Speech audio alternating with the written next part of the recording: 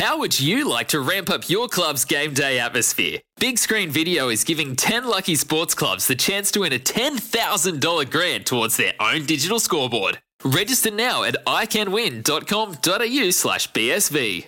This weekend marks the first time since 2019 New Zealand Super Rugby teams will head across the ditch to face their Aussie counterparts. And after 2 seasons of New Zealand Super Rugby teams have been confined to Aotearoa, of course, we know that, then the Chiefs will kick us off tonight with a game against the Waratahs at Amy Stadium in Perth.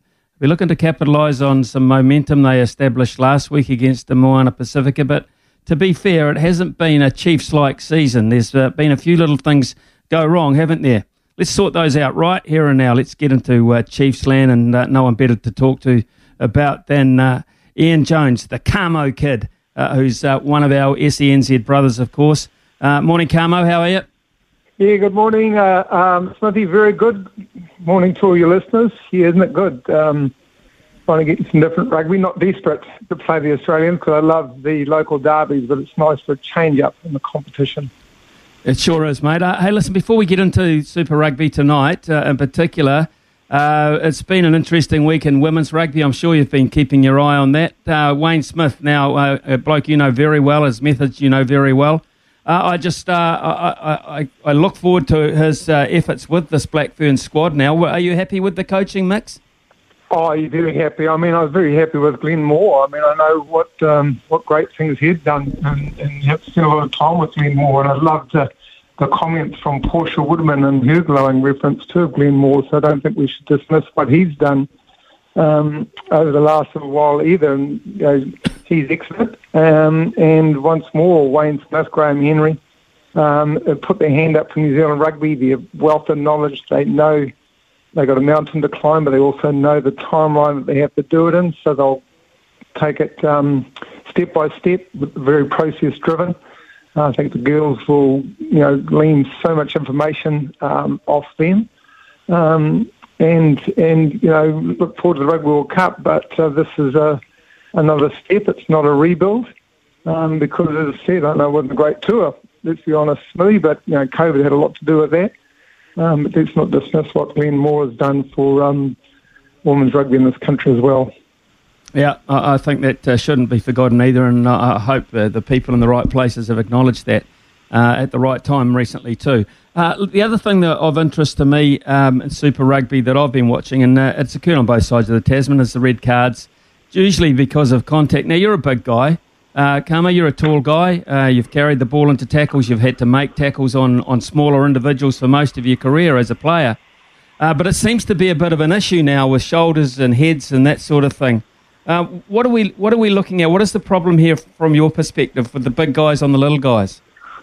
Well, I mean, I don't even think it's a problem. Smithy, rugby's a fluid game. It's a contact game. Things happen, and the red cards we've seen in recent weeks. I don't want to go all old school, and I'm not trying to dismiss the importance of safety here one little bit, but these are without malice, unintentional contact on the head. It happens in a fluid, moving game. To me, in my mind, and it may be too simplistic, Smithy, but that's the way my mind works. Red cards for me are for foul, intentional play. A stomp on the head, a punch, a late shot, a swinging arm.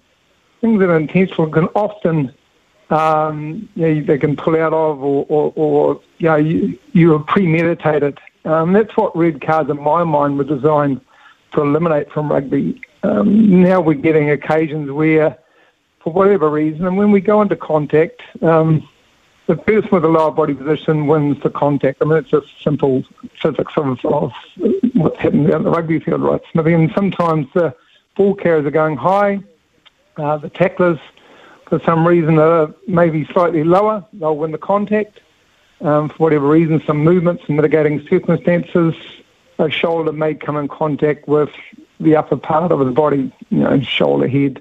Terrible, and it looks terrible, but most occasions, so these guys are conditioned for it, no malice was intended, no harm has been done, yet we're getting these red cards, which, has become a real big debate. So that's the way my mind thinks about it, but that's not the referee's fault. Let's put that out there is absolutely not the referee's fault. It's the laws at the moment. And they will be adjusted, no doubt, over time with the referees and everyone working through it. But at the moment, this is what we have to live by, and that's what we have to adapt to.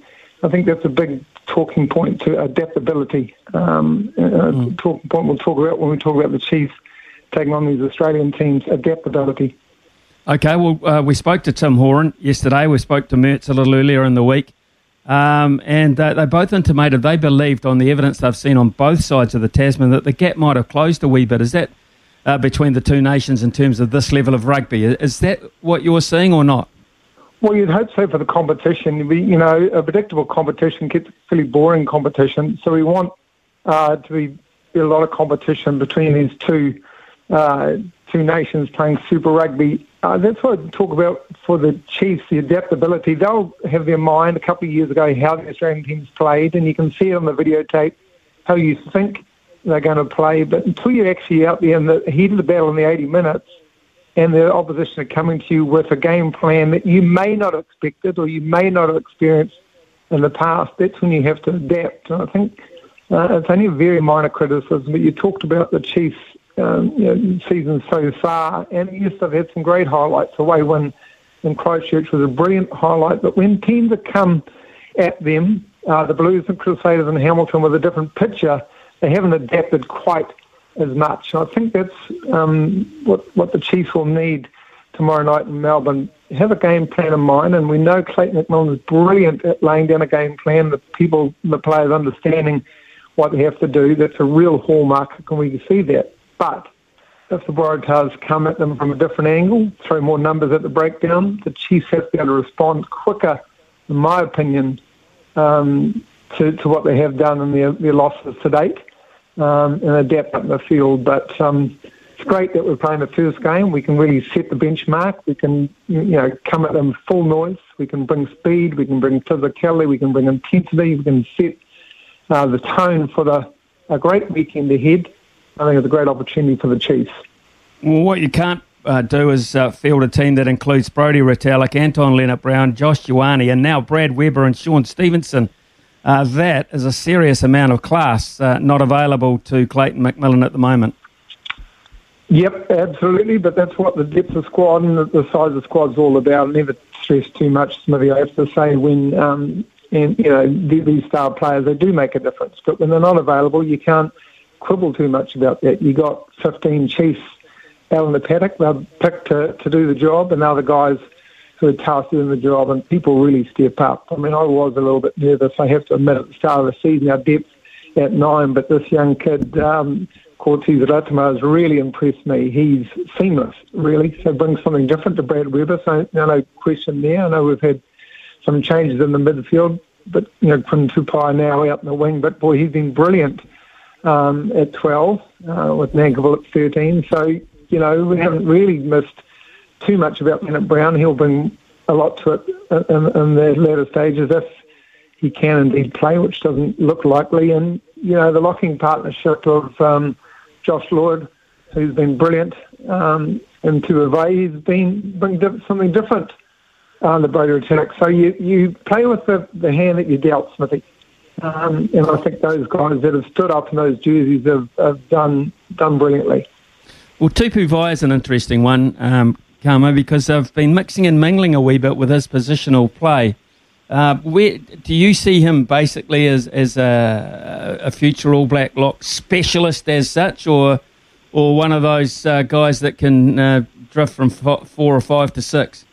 No, I don't see him drifting, to be honest with you. I don't see any players drifting with any great success, maybe because of the mindset that you really have to hone in. Either your role as a tight lock or your role as a blindside flanker. I think Clayton McMillan had to kind of play him at 6 just through necessity at the start of the Super Rugby campaign. They've now got Luke Jacobson back in that 6th position, which is brilliant.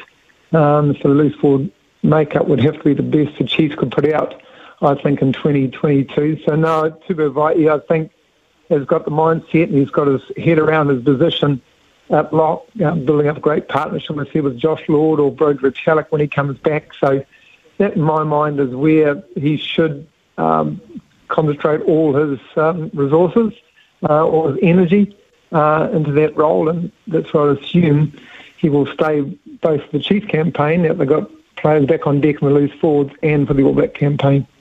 Peter Gus Sowakula, how good this season?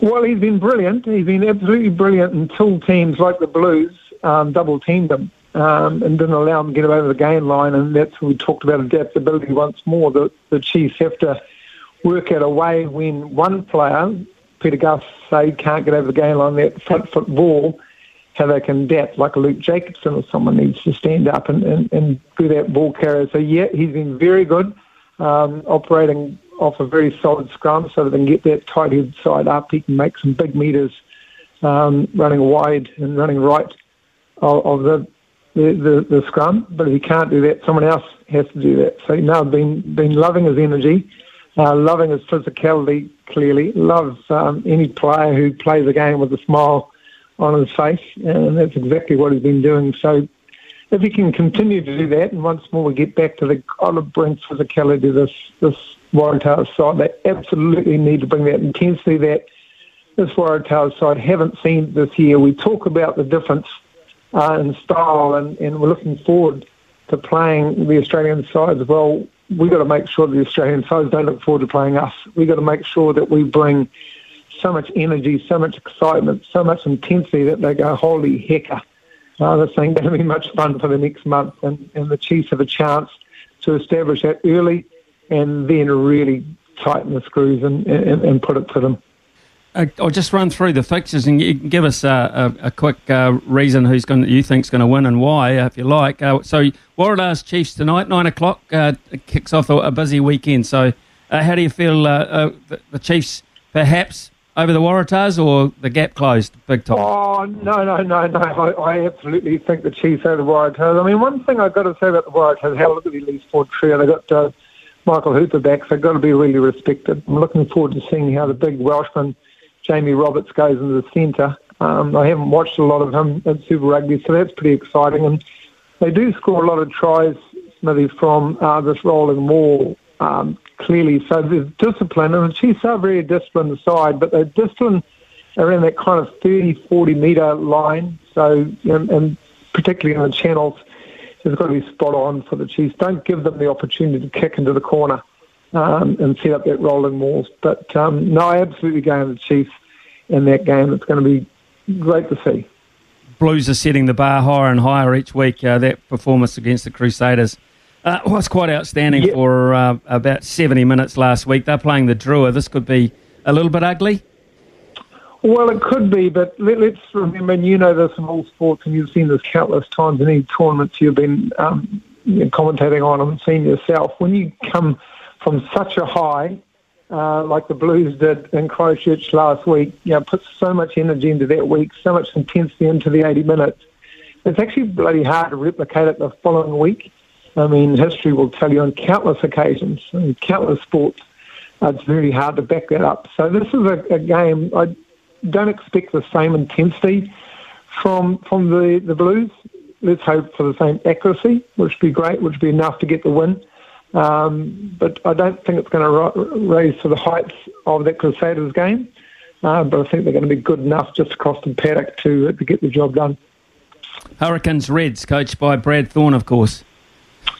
Yeah, this is absolutely coached by Brad Thorne, and when any player has a mentality like Brad Thorne, it's got to be well respected, doesn't it? And I guess what I'm going the Hurricanes because I will just go all New Zealand sides. It's a lay down the sea for me, but this is one that you'd have to debate pretty strongly if you were betting with your heart rather than with your head rather than your heart. But I think hopefully what the Hurricanes can do is just speed of delivery. The speed of TJ Perenara getting to the breakdown of that turnover ball and just stressing and stretching the Reds' defensive line. I think that's going to be the key. So they'll play a lot of rugby, I think, the Hurricanes. If they can play some rugby with width and speed, they'll get the job done there. Highlanders, Brumbies, I think this is a real barometer game for me. The Highlanders, I think, they're 1-7. I think they're better than that. I think we all think that. But the Brumbies have been there or thereabouts, as always, but at the top for a while here in Australia too. Yeah, look, we have to respect Australian rugby, don't we? We have to respect the Brumbies for what they've done, how they performed, how they coached, how they managed as well. And this, once more, is a game that's really going to stress our trans-Tasman friendships, isn't it? You know, the Reds are potentially good enough to get the job done against the Hurricanes or the Golden Canes, and you've got to say the same for the Brumbies. It might sound fairly arrogant, me sitting here going a straight win for New Zealand sides, but it's just kind of the way I am, and it's the way I'm hoping.